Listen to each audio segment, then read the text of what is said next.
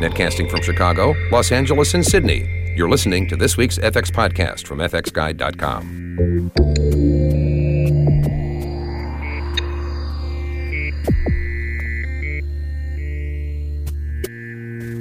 Hi, I'm Mike Seymour, and welcome to this FX podcast. This week, Jeff's actually doing the interview. I get to do the intro. He's talking to Dr. Batul Jeffrey, who's a MD, a specialist actually, an eye specialist. She's a specialist in corneal and external diseases. She's on the faculty of the UCLA Jules Stein Eye Institute. And Jeff wanted to sit down and talk to her about issues to do with eye health, because obviously as visual effects artists, our eyes are absolutely everything. It's a fascinating discussion about issues, and certainly illuminating to me for various aspects that of health, I guess, that I would have associated otherwise with completely different things, almost like heart disease and vitamins and things that are all, of course, go to affect our eyes as much as anything else. Anyway, let's hear that interview now that Jeff recorded earlier last week.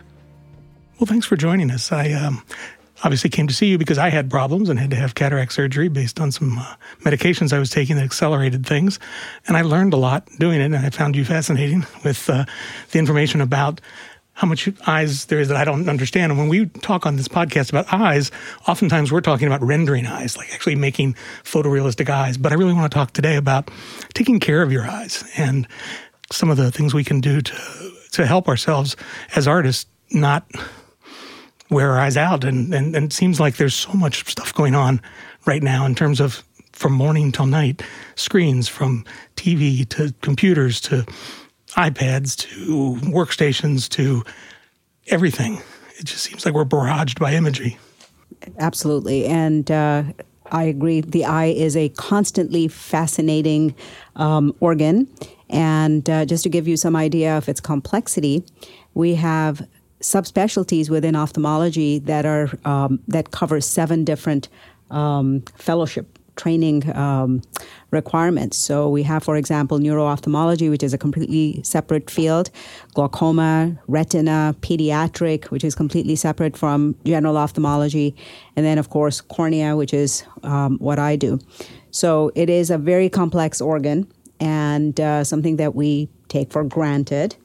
And we use it, and sometimes we abuse our eyes. And just like repetitive strain injury is now known to affect wrists, and, you get carpal tunnel, and athletes know all about repetitive strain on their knee and their ankles and all of these things. We don't think about this happening with our eyes, but our eyes are also affected. And the level of strain we are now putting on our eyes because of the technology available is having a lot of consequences on the population vision in general, and then in a very individual sense, what happens to people at the end of the day. So one of the things that's happening to the population in general is that we are becoming much more nearsighted as a group. And, this is especially important for the younger members of your audience, because the younger we are, the softer our eyes are, and the more susceptible they are to feedback from the brain. And, there was a controversy in ophthalmology for a long time where we weren't sure if it was nature or nurture which caused people to become more and more nearsighted. And the studies were kind of controversial, but I think the newer evidence is very suggestive that, yes, genetics has a lot to do with it. However, when we're straining our eyes with that near work demand all the time, we are becoming more nearsighted. And the younger you are, the more susceptible you are to it. So there's now big public health campaigns happening in places like Asia where nearsightedness is so hyper-endemic that they're trying to get people away from their technology and trying to get children outdoors for a while. Because we now know that the opposite of staring up close, that is to look far away, especially in natural sunlight, can actually be protective against myopia. So that's in a broader sense of what this repetitive strain is doing. But on an individual level, what is happening is that people are noticing immense fatigue and tiredness at the end of the day. And that happens for a number of reasons. The first thing that happens is that when you're focused on a visual task, such as your computer, your phone. I mean, these things are just ubiquitous, or when you're driving or even watching TV. Your brain immediately suppresses your blink rate. So we have actually videotaped people, and if you're resting quietly, you have a certain blink rate per minute, and that's crucial to redistributing the moisture across your cornea. The lid movement across the cornea is absolutely critical to spreading a thin layer of moisture constantly across the cornea. And the instant you're given a visual task, and again, we videotape people doing this, you go into stare mode. And that means that your brain suppresses that blink rate. Now, if you think about this very, very fine tear film, it's super thin. It's just a few microns, but it's super critical. And as you continue to stare, as you don't blink, the center of the cornea starts to have a breakup of the tear film, and then that tear film's gone, it evaporates, and then the dehydration process begins of the epithelium of the cornea. And to sort of, put it in very easy visual terms, imagine if you cut a piece of citrus on a hot day and you leave it exposed on the counter. It doesn't take long for it to develop this crusty appearance. Well, as horrible as that sounds, that actually happens to your own cornea. So under the microscope, when we're looking at a nice, healthy cornea versus a cornea that's been dehydrated from over-staring and, overexposure, a nice, smooth, wet cornea would look like the appearance of, let's say, smooth glass, whereas a dry cornea starts to take on the appearance of frosted glass. Was that affected also by weather? Like, for example, California, they always say is a desert. And, my eye doctor, when I first moved here, when I first started wearing contacts, was like, you're going to need rewetting drops a lot. Mm-hmm. Absolutely. Huge impact. So climate, weather, and then your visual demand has a huge impact on how dehydrated and how quickly you get dehydrated. Well, sitting even, just working hard on a shot, for example, staring at a monitor, all of a sudden you get sucked in and you're totally unaware, and you go to stand up and it's just like your body goes, oh, you've been sitting for too long. I'm sure that people don't even notice their eyes are doing the same thing. Absolutely. So dehydration is one part of it. The other part of it is the strain that it puts on your focusing muscles. So the internal muscles of the eye that focus the lens are, very much squeezing and relaxing to change the diameter of the natural lens of the eye. That's what focusing effort does. And your eyes are in a more relaxed natural state when you're looking far away, and far away means out of the 20 feet range. That's called optical infinity. And so your eyes are much more relaxed and in a neutral configuration when they're looking far away. And the closer your point of focus is, the more strain, the more effort it takes on your accommodative muscles. So imagine if you were asked to hold up a cup of coffee above your elbow height, and you're asked to just keep holding it. You do okay for a little while, a few minutes and maybe even half an hour, but after that, you start to notice strain. Your hand starts to shake and quiver, and you start to ache. Well, your muscles that are moving the lens of your eye are kind of similar. They're fatigable. They fatigue. So when you're constantly staring, eventually you're just going to fatigue those muscles. And that's why toward the end of the day, particularly when all this is adding up, the dehydration stress from not blinking and staring, especially in hot, dry, conditions. And then on top of that, you have this accommodative effort, then your eyes are going to be really, really fatigued at the end of the day, and you just feel like you can't see as well. And you can basically increase that exponentially for people who are contact lens wearers, who will dry out even faster and find the contact lens to become really uncomfortable toward the end of the day as well. I was talking to a friend recently, and it sounds like you're validating this. He was saying that we both do the same thing now with computers, but we both came up in television, and you were sitting in the control room directing or working in the control, and you were looking up at a distance and down at a script and back and forth and constantly sweeping your eyes around and doing stuff. But now it tends to be one monitor, one distance, all day long. And he was saying he didn't have any problems with his eyes until he started doing that. Mm-hmm. And I went, I think that's about right, although I think age plays into it too. I know my doctor said, almost everybody needs glasses at 40, most people.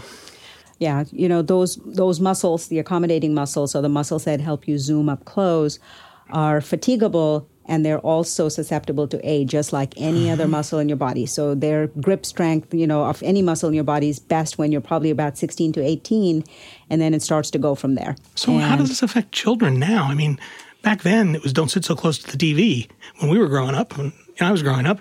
And now, I mean, kids are glued to every kind of device at birth. It's not good for them. So it is a big public health concern, and people in Asia are already recognizing it. This is what I started this discussion with. They're already recognizing this. This is going to be a public health problem. They are going to become more and more and more nearsighted. And this is why it is important to encourage kids to have an outdoor sport or an outdoor activity. It's important. All my pediatric patients, my practice is not primarily pediatric, but I do take care of some children. My advice to them is use good light. Actually, reading in the dark does strain your eyes more. Develop the habit of holding things a little bit at arm's length rather than putting it right up against your nose. Take breaks. Don't abuse technology. Now, in today's world, kids are getting their homework online. They're communicating with their teachers by texting. It's impossible to put them back in a world where they're not using their computer and their laptop and their phone pretty much constantly. But, if you have to check your Facebook, do it in 2, 5, 10-minute sessions rather than spending, 3 hours just staring at it unnecessarily. So don't abuse that privilege. Use good light. Engage in outdoor activities. And for very young patients who are now on the slide, meaning they've now started developing progressive nearsightedness, and every 6 months they're going in and their glasses are getting stronger and stronger and stronger, those children really need to be under the care of a specialist, because we now have some interventions to stop that slippery slope. Myopia is not a benign thing after a while. For people who are low nearsighted, and they can get out of bed, and they can even spend the entire weekend if they're not driving without their glasses or contact lenses. It may be a minor annoyance, but it's not a big deal. But when you're at the level of myopia that is moderately high or above, when you're severely nearsighted, it's a handicap. These are people who cannot get out of bed without their glasses or contacts. They can't see beyond their nose. And these are people who would be in trouble, God forbid, there's a natural disaster, or if they're in an accident, their glasses get knocked off, or their contacts, they can't find them, or something happens. So myopia after a certain level is disabling. It's a disability. You depend on these crutches, which are your visual aids.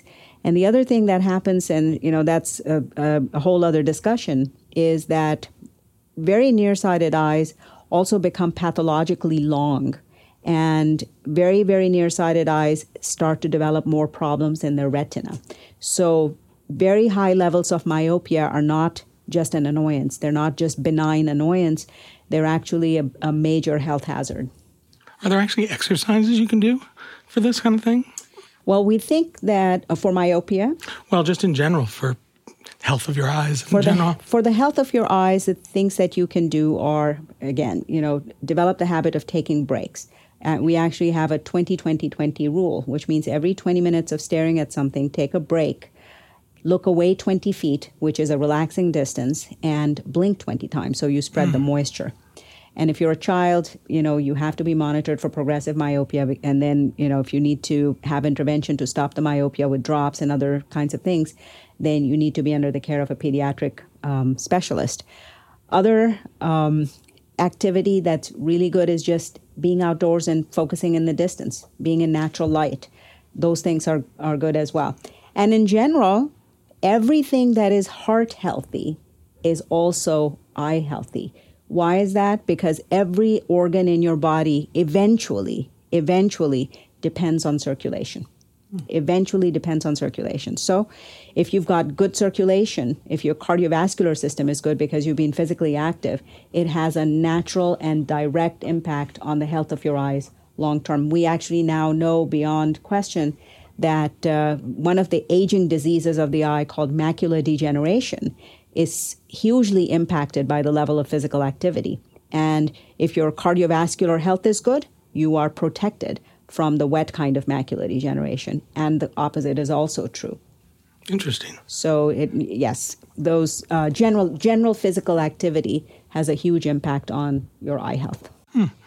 What about some of these new technologies? I mean, there's a lot of people right now spending a lot of time with 3D glasses and VR, virtual reality glasses, and that's got to be straining even more to people's eyes, I would think.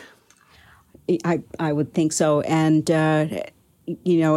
we don't know what the direct difference would be between something in a VR mode. We just don't have that data yet in a formal way versus staring at a screen up close, really close to your nose. So I don't know if that's a major difference in terms of how much strain it causes. But my concern is that they are going to be ever more absorbing and ever more engaging. And so, like you said, you get busy and you're not even aware that you've been sitting in this cramped position for hours and hours, and you get up and you realize, oh my God, I've been sitting too long. Well, I can only imagine when you're immersed in that reality, in that virtual experience, that you're going to lose track of time even more so. And therefore, the strain will be added even more. It's so easy to get wrapped up. I mean, the Apple Watch has a feature that is kind of on by default that every hour at 50 minutes in, if you haven't stood up, it tells you to stand up. And it just wants you to stand up and walk around a little bit, not asking you to jog or anything. It's just saying, get up, stretch. And it's amazing how many times I've caught myself in the middle of working on something, just dismissing it and going on and doing that the next hour and doing it the next hour and going, oh, I really need to do that. But now I want to look into some sort of 20-minute reminder for the eyes, just to, like you say, just focus, count to 20, blink. And that sounds really good. When we're kids and when we're younger adults, our tear film is actually pretty good quality. It has a tear breakup time, which is pretty good. That means it stays intact without evaporating longer. It's just a better quality tear film. And with age, our tear film quality also declines. So, for younger people, I would say people who are, in their 20s and 30s and 40s, simply doing that intervention of blinking and looking away is a good habit. And for people like me who are over 40 and whose tear film is now starting to decline, it also helps to use some artificial moisturizer once in a while, particularly when the weather is hot and dry and windy, particularly if they're a contact lens user, particularly if they sit and stare at screens all day long, so there's, big environmental stress. And the best kind of lubrication drops out there are the preservative-free kind. They're preservative-free vials, come in a variety of different brands, and just having them close to the computer and re-wetting the eyes 3-4 times a day is a very, very good start. Okay. And drinking plenty of water. You can't forget. That has an impact too. If you're sitting there and your whole body is dehydrated, then your eyes and your corneas will be dehydrated too. There's no way about, two ways about it. So you have to be internally hydrated so that some of it ends up in your tear film as well. You should avoid sitting under direct blowing air of any kind. Direct heating, direct air conditioning, fans are incredibly fast at dehydrating you. So, you have to be careful with those conditions as well. Interesting. Let's talk about color. One of the things I noticed when I had both eyes done, obviously, with the cataract surgery, and in between the two surgeries, I was really aware of, if I closed one eye and opened the other, how yellow one eye was. Now, as soon as I switched over to that eye only, the brain kind of figures it out and goes back to being white again. But when you have the comparison of a brand new lens versus the older lens, now maybe that's a cataract artifact, but I'm amazed how the brain was able to sort it out with both eyes. Everything looked normally white. But as soon as I did the one eye thing, it was like, wow. How does color change through the years? Is it only for things like cataracts or? Yes, cataract probably is the condition of the eye that causes the greatest color perception impact. Of course, there's color weakness and color blindness, and male patients are much more susceptible to it because it is an X chromosome linked condition. But if you don't have a true color perception problem and you have normal color perception, that won't change until you start to really develop cataract. And cataract is several things happening in the natural lens of your eye. The natural lens of the eye when you're a baby is an incredibly soft, elastic, gelatinous structure, very, very flexible. As soon as your muscles start to pull, it changes its shape rapidly. You're able to focus very quickly, and it's incredibly clear. It has a consistency of transparent water. I mean, it's really great. Light transmission through the structure is then perfect, and you see, beautiful images. So after the age of approximately 40 or so, there are several things that start to change. This lens is no longer so flexible. Flexibility is the first thing that goes. And so that's when people start to need reading glasses. Then what happens is the natural lens starts to change its color. And instead of being transparent like water, the color changes to a little bit more like lemonade. That's the first stage of cataract. That's a mild cataract. And you may not even notice that. You may not notice that. I mean, the only thing you might be aware of is, you need a little more light to be able to see small print. Or you may notice that if you're going from light to dark or dark to light, it takes you a second longer to adjust than it used to. You might be aware of a little more glare. But other than that, it's not really perceptible. In fact, we actually term it non-visually significant. And we just put it in the monitoring category, and we ask people to come back annually and don't worry about it. And that's what happened to me. That's happened to you? It's a family history, correct? Correct, Cataracts? yeah. So I had a family history, and my doctor was watching it very carefully. And it was going normally, and everything was fine until I got on the steroid that was required for some of the other medication, and that took it from 0 to 60. Yeah, steroids are one of the class of medications that act like fertilizer on cataract and make it really rapidly progress. And especially if you take that in combination with elevated sugars, which steroids will elevate your sugar to a great degree, then it can be a much, much more rapid progression. Right. So you can go from mild to moderate and moderate to severe rather quickly. Yeah, I mean, in my case, I went from nearsighted to farsighted. I was over the holidays, I was in Chicago, and I couldn't read the street signs at a distance. I've never had a problem with distance, and I found myself not needing glasses to read, which I needed as a 40.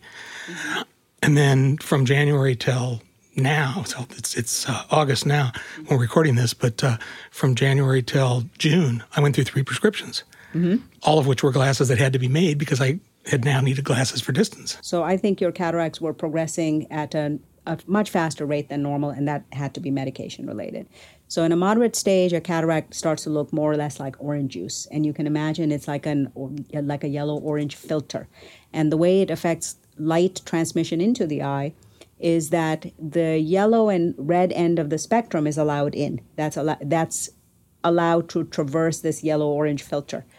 But the blue end of the spectrum and also the whites, they are much more blocked. And so gradually what ends up happening is that you become less and less and less sensitive to the blue end of the spectrum. But it kind of creeps up on you so that you're not really aware that's what has happened until we reverse it. So one of the most rewarding things to hear after cataract surgery is people marvel at the color perception. And they go, oh my gosh, I didn't even know. I mean, I knew I couldn't see well because things were fuzzy and blurry and looked dirty. But I didn't even know that I wasn't seeing blue like I used to anymore, or I couldn't distinguish between navy blue and black, or whites didn't look as white. And now that it's especially noticeable when you only have one eye done, because then you have this internal contrast, and you can kind of go back and forth and go, oh my gosh, this is a big difference. And what happens after the second eye is done is that becomes a new normal. Yeah. And so your brain then adjusts to it. Now, in your case, it was interesting that when you had one eye done, with both eyes open, the good eye kind of took over. And I think there's 2 reasons for that. I think we probably ended up doing your dominant eye first. So that was going to take over anyway. And also the brain just likes the better signal. So the better signal wins. Our eye, in film and sensor technology, green is always the most sensitive color. Is the eye similar to that? Absolutely. Really? Absolutely.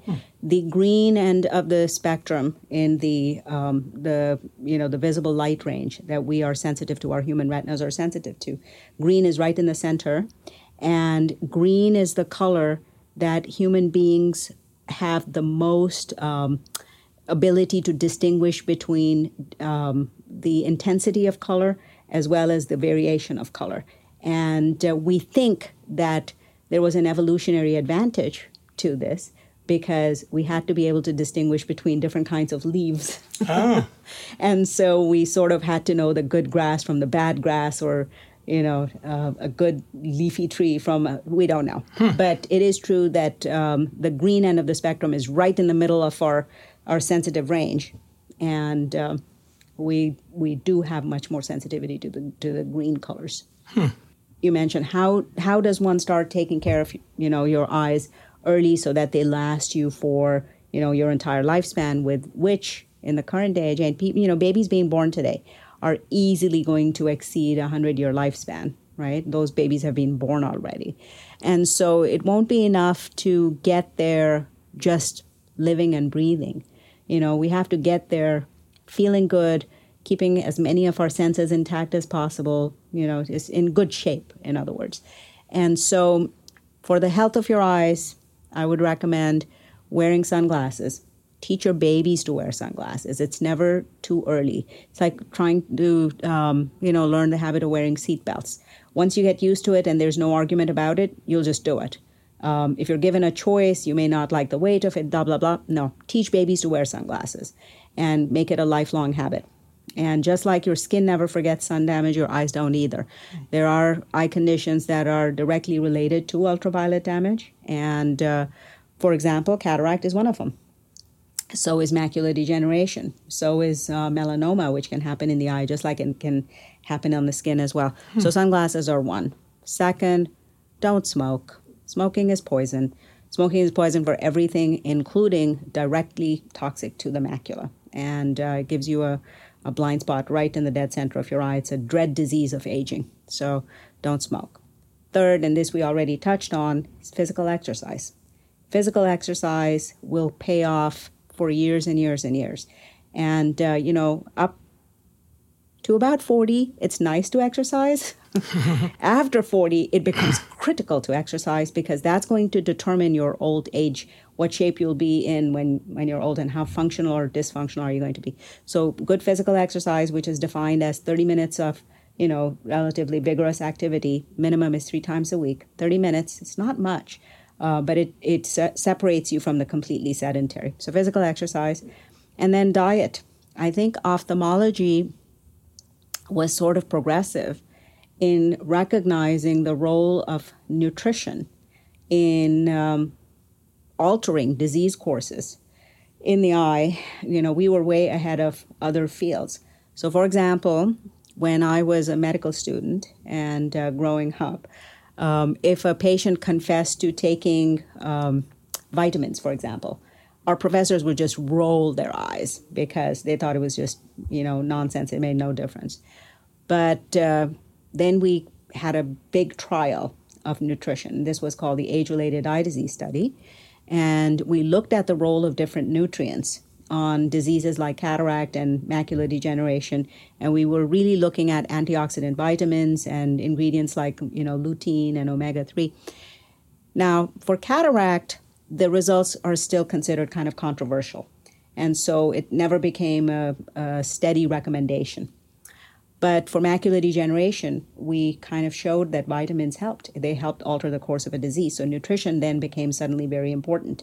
And vitamins became a standard recommendation for certain kinds of macular degeneration. Not every single kind, but certain kinds of macular degeneration, you can certainly help the course.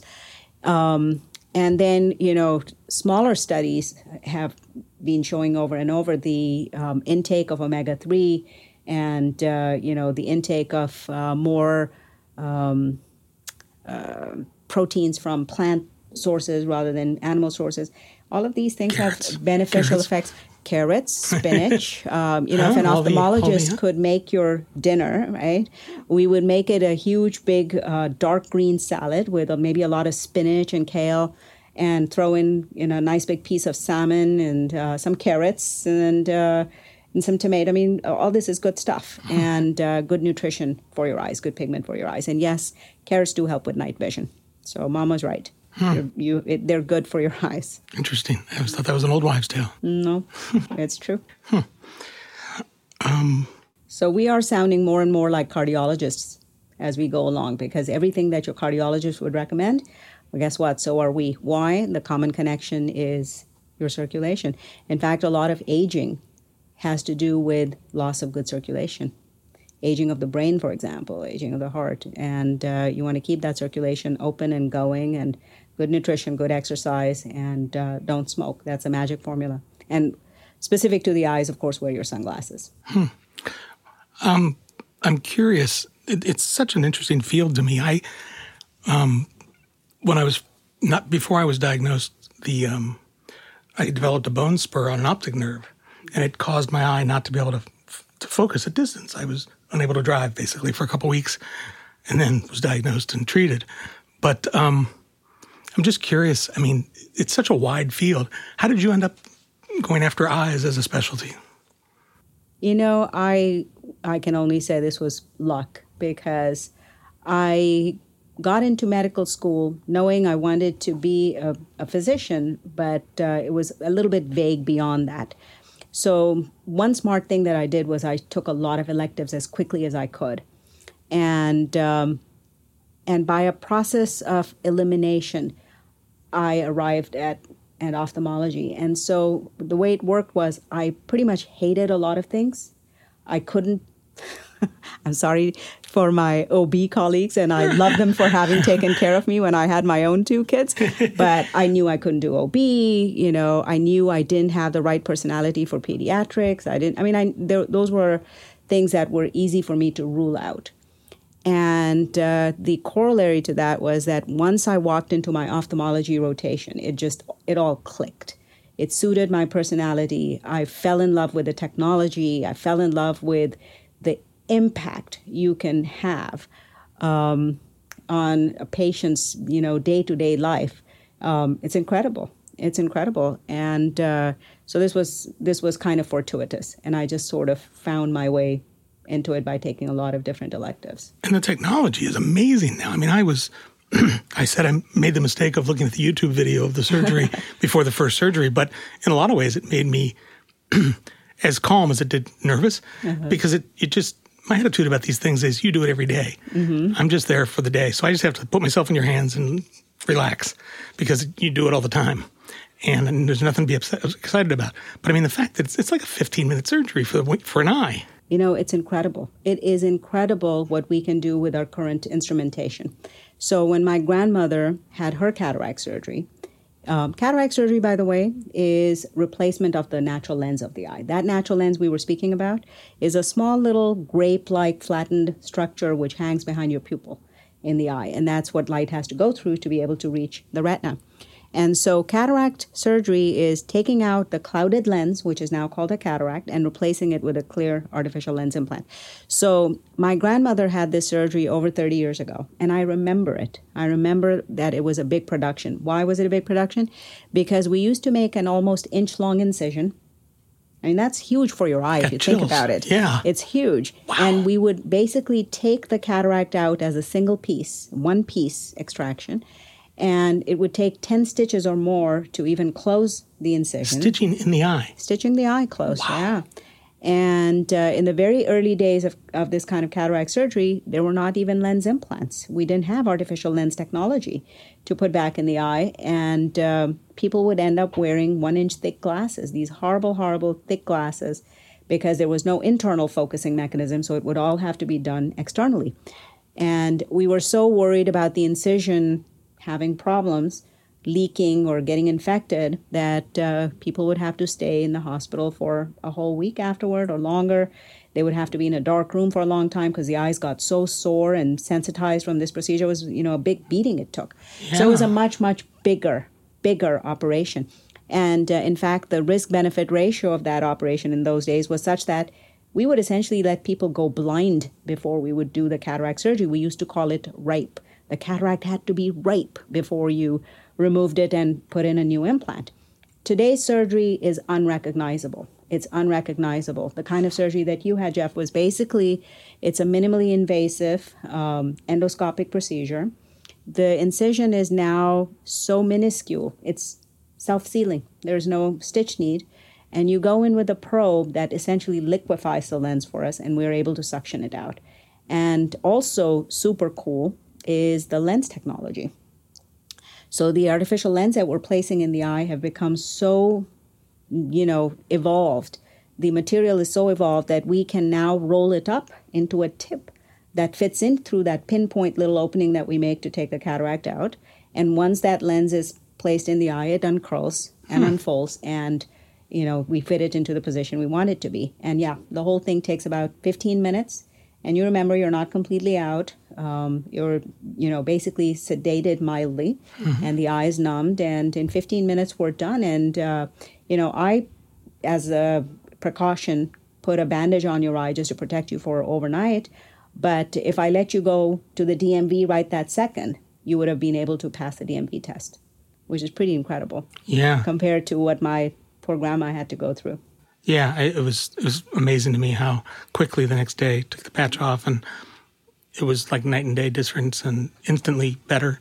And then wait and do the next eye a few weeks later, and it's been fantastic. I really am thrilled with the results, and glad that it's not a 1-inch incision. That would have been something else. Yeah, it takes a much shorter healing time. So now, after I've had this, what's next? I mean, this is pretty much permanent. This is permanent, and the cataracts won't come back. Cataract is a one-time procedure, and it doesn't come back.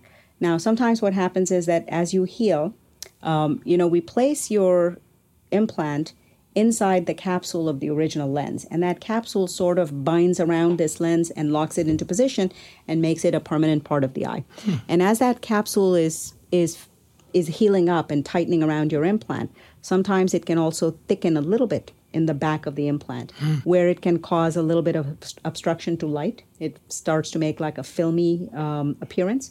And if we note that, then we'd be recommending a little laser touch-up. And that laser is just to open up that little membrane, and that's done by shining a light in your eye. So it's not, it's not a surgical procedure in the sense that we don't have to open your eye. This is done externally.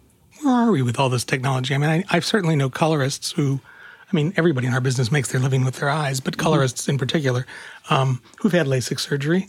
And I know people that are terrified to have any kind of eye surgery because of the business. In my case, it wasn't an option. It was just progressing, and the glasses were getting worse. And now, like you said, I have great vision now, and I'm happy. But should people be nervous about any of these procedures? Or, obviously it's a surgery, but it seems like it's pretty routine these days. Well, I have to deal with this question a lot because I'm counseling people on surgery, either advising them not to do it or to do it pretty much all day long. So one of the most important things, in a surgical field is this thing called the risk-benefit ratio.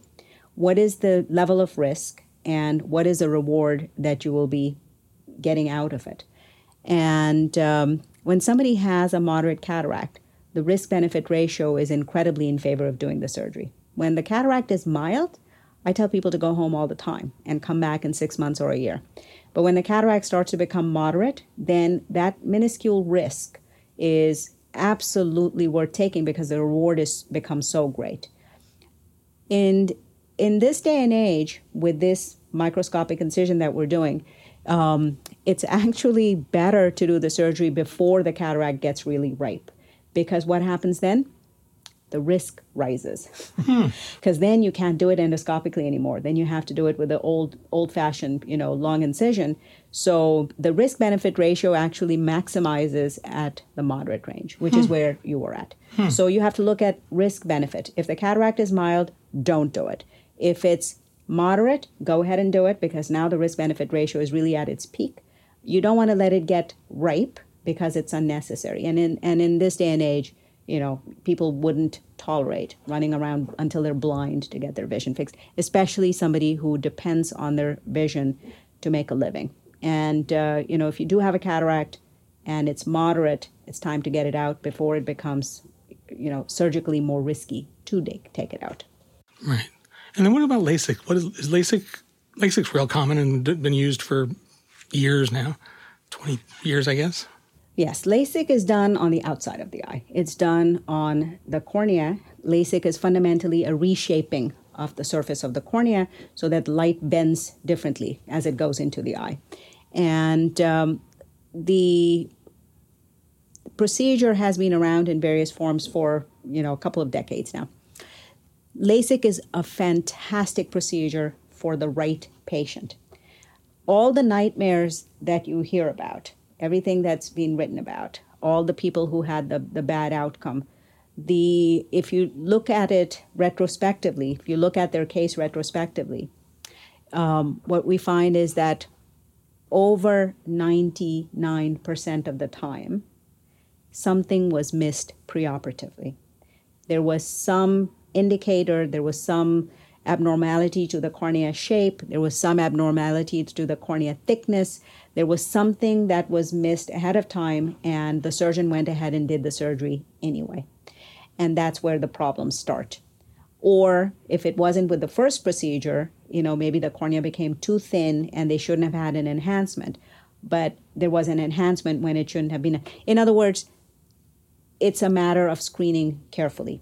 For the right patient, LASIK can be life-changing. It can be really life-changing. And the goal is to eliminate contacts and glasses. That's exactly what LASIK's for. That's exactly it. And so for people who are happily adapted to their glasses and contacts and who are good with taking care of their contacts, LASIK is basically an optional thing. It's an optional thing. And certainly I know contact lens wearers who are successful lens wearers for decades, and they've never had a problem, and, they're doing just fine, and we don't talk to them about LASIK.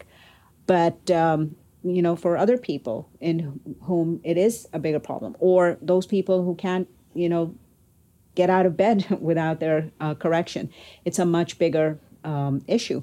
One of the very first patients that I did LASIK on during fellowship was somebody who was moderately severe nearsighted, and she was scared of LASIK. She was actually a surgery coordinator. And she was driving with her baby when she got into an accident and couldn't tell for a minute if the baby was okay because her glasses got knocked off. And that moved her. And so she came in and requested a consultation, and she was a good candidate, and she got LASIK, and she was so happy. And, that's just one of those memorable cases. So for the right patient, if you meet all the criteria, and there's a very strict diagnostic protocol for LASIK to be done properly. You have to have your cornea measured. You have to have a topography. You have to have a thickness measurement. You have to do all of and you have to make sure there's no other pathology in the eye. It requires a full comprehensive eye exam first. So if you select carefully, and with today's technology, today's technology is now evolved several generations beyond when LASIK first came out. With the wavefront, with the custom technology, all of these things are giving us results that are phenomenal. And people are seeing better than they ever could, even in their glasses and contacts, which is pretty incredible. I probably know a handful of people that have had LASIKs and all rave about it. Mm-hmm. Just rave. Just especially right after, they were just like, oh my God, I've spent my life with thick glasses or, contacts every morning, just getting out of bed. Yeah, one comment I do have is, don't skimp on technology. If you're going to do it, go for the top technology that exists. Do yourself a favor. This is your eyes. Don't skimp on technology. And if you open the LA Times or if you open the newspaper, you'll see LASIK advertised from $499 per eye to $4,000 per eye. Okay? And the word of warning here is you get what you pay for. So be careful. Don't skimp on technology. Do some homework. Research what's available, research to make sure that you've been properly gone through the proper diagnostics and criteria. And, LASIK is not for everybody, but for the right person, it can be dramatic. It can be a real life changer. Yeah, I was impressed with the number of tests that I had to go through pre-surgery, even going back to cardiac. I luckily had a cardiac workup not long ago, so it was not a problem. But because of the anesthesia, I guess. Yeah, we have to make sure we do that safely for you. Yeah. And your heart and lungs and everything needs to be in good shape before we put you through a procedure like that. Now, for LASIK, you don't have to go through that kind of diagnosis. Oh, okay. Why? Because we don't do LASIK with sedation of any kind. We don't give you any IV relaxants or anything like that. We don't have the chance of having to put you to sleep completely. With LASIK, we're not entering the eye. You see, we're on the outside. So the most we would probably give you would be a baby Valium or something like this. And so that is not stressing your heart and lungs, and we're not in a position where if you're restless, we're going to put you to sleep completely. So LASIK is a different genre. So we don't have to put you through a cardiac clearance or anything like that. We have to put you through an eye clearance and an eye diagnostic and make sure that you're a good candidate. But it doesn't take the same kind of general internal medicine exam that a cataract procedure would take. All right. We'll sort of wrap up. It's all the normal stuff you'd expect to hear from any doctor: exercise, diet, Exactly. 20-20-20. 20-20-20, sun protection. Sun protection, that's Outdoor interesting. activity is good. And I would think, Outdoor outdoor I would think sports would as well. dry too. So, yeah, I can see that. And just take care of your eyes. I mean, they're so important to what we do in this business that it's Absolutely. General eye health checkups. One of the things that dentists have been good, our dental colleagues have been good about, is educating the public on the importance of routine dental health checks. So you wouldn't wait until you had a tooth falling out or were in severe tooth pain before you see a dentist. I think most people know to go in for preventive, checkups with their dentist at least once a year, although it should be more. But I think that most people, unless they wear glasses or contact lenses, can skip years and years and years without being checked. I'm sure I did. And the scary thing about certain eye conditions is that it may not give you any pain or warning sign. And so the only way you would know would be to get, complete routine checkups. So this should be just part of health maintenance. And this becomes particularly important after the age of 40. After the age of 40, the Academy of Ophthalmology recommends routine annual health exams, even if you're not having any trouble. And if you have a family history, if you know that you have a history of any retina issues in your family or glaucoma or cataract, then the sooner you make that a part of your health routine and your program, you're going to do yourself a huge service, because some of these things, if we pick them up quickly enough, we can preserve 20/20 vision indefinitely, like for glaucoma and things like this. We pick it up quickly, we can nip it in the bud. Well, I think in my case, I remember I went to the eye doctor when I was in my late 20s or 30s and said, I was driving on the highway and I noticed that, I had perfect vision for years. And I noticed that if I closed one eye and opened it, that this just a slight difference in focus. And he did all the tests and stuff. And he basically said, don't do that. Stop doing that. Just use both eyes. You're fine. I can't measure any problem. But I don't think I went to an eye doctor again until my wife said, you either need glasses or longer arms. So I think that was 40. And then I did go once a year because he spotted the cataracts and wanted to keep an eye on them. And I got many years out of it. But yeah, it's been a regular thing since then with contacts and glasses and now here. So now I'm past all that, and I thank you for that. Absolutely. And it's been a pleasure, and I'm glad you're doing so well. Yeah, thank you so much. Thanks for helping out the people out there with talking about all this stuff, too. It's been a pleasure. Thank you very much.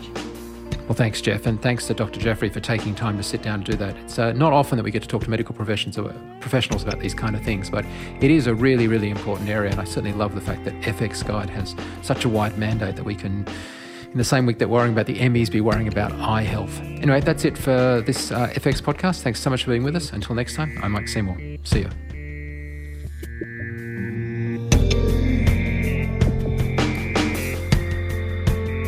Please let us know if you have any suggestions for stories or future podcasts. You can reach us by clicking the Contact Us link at the top of the homepage.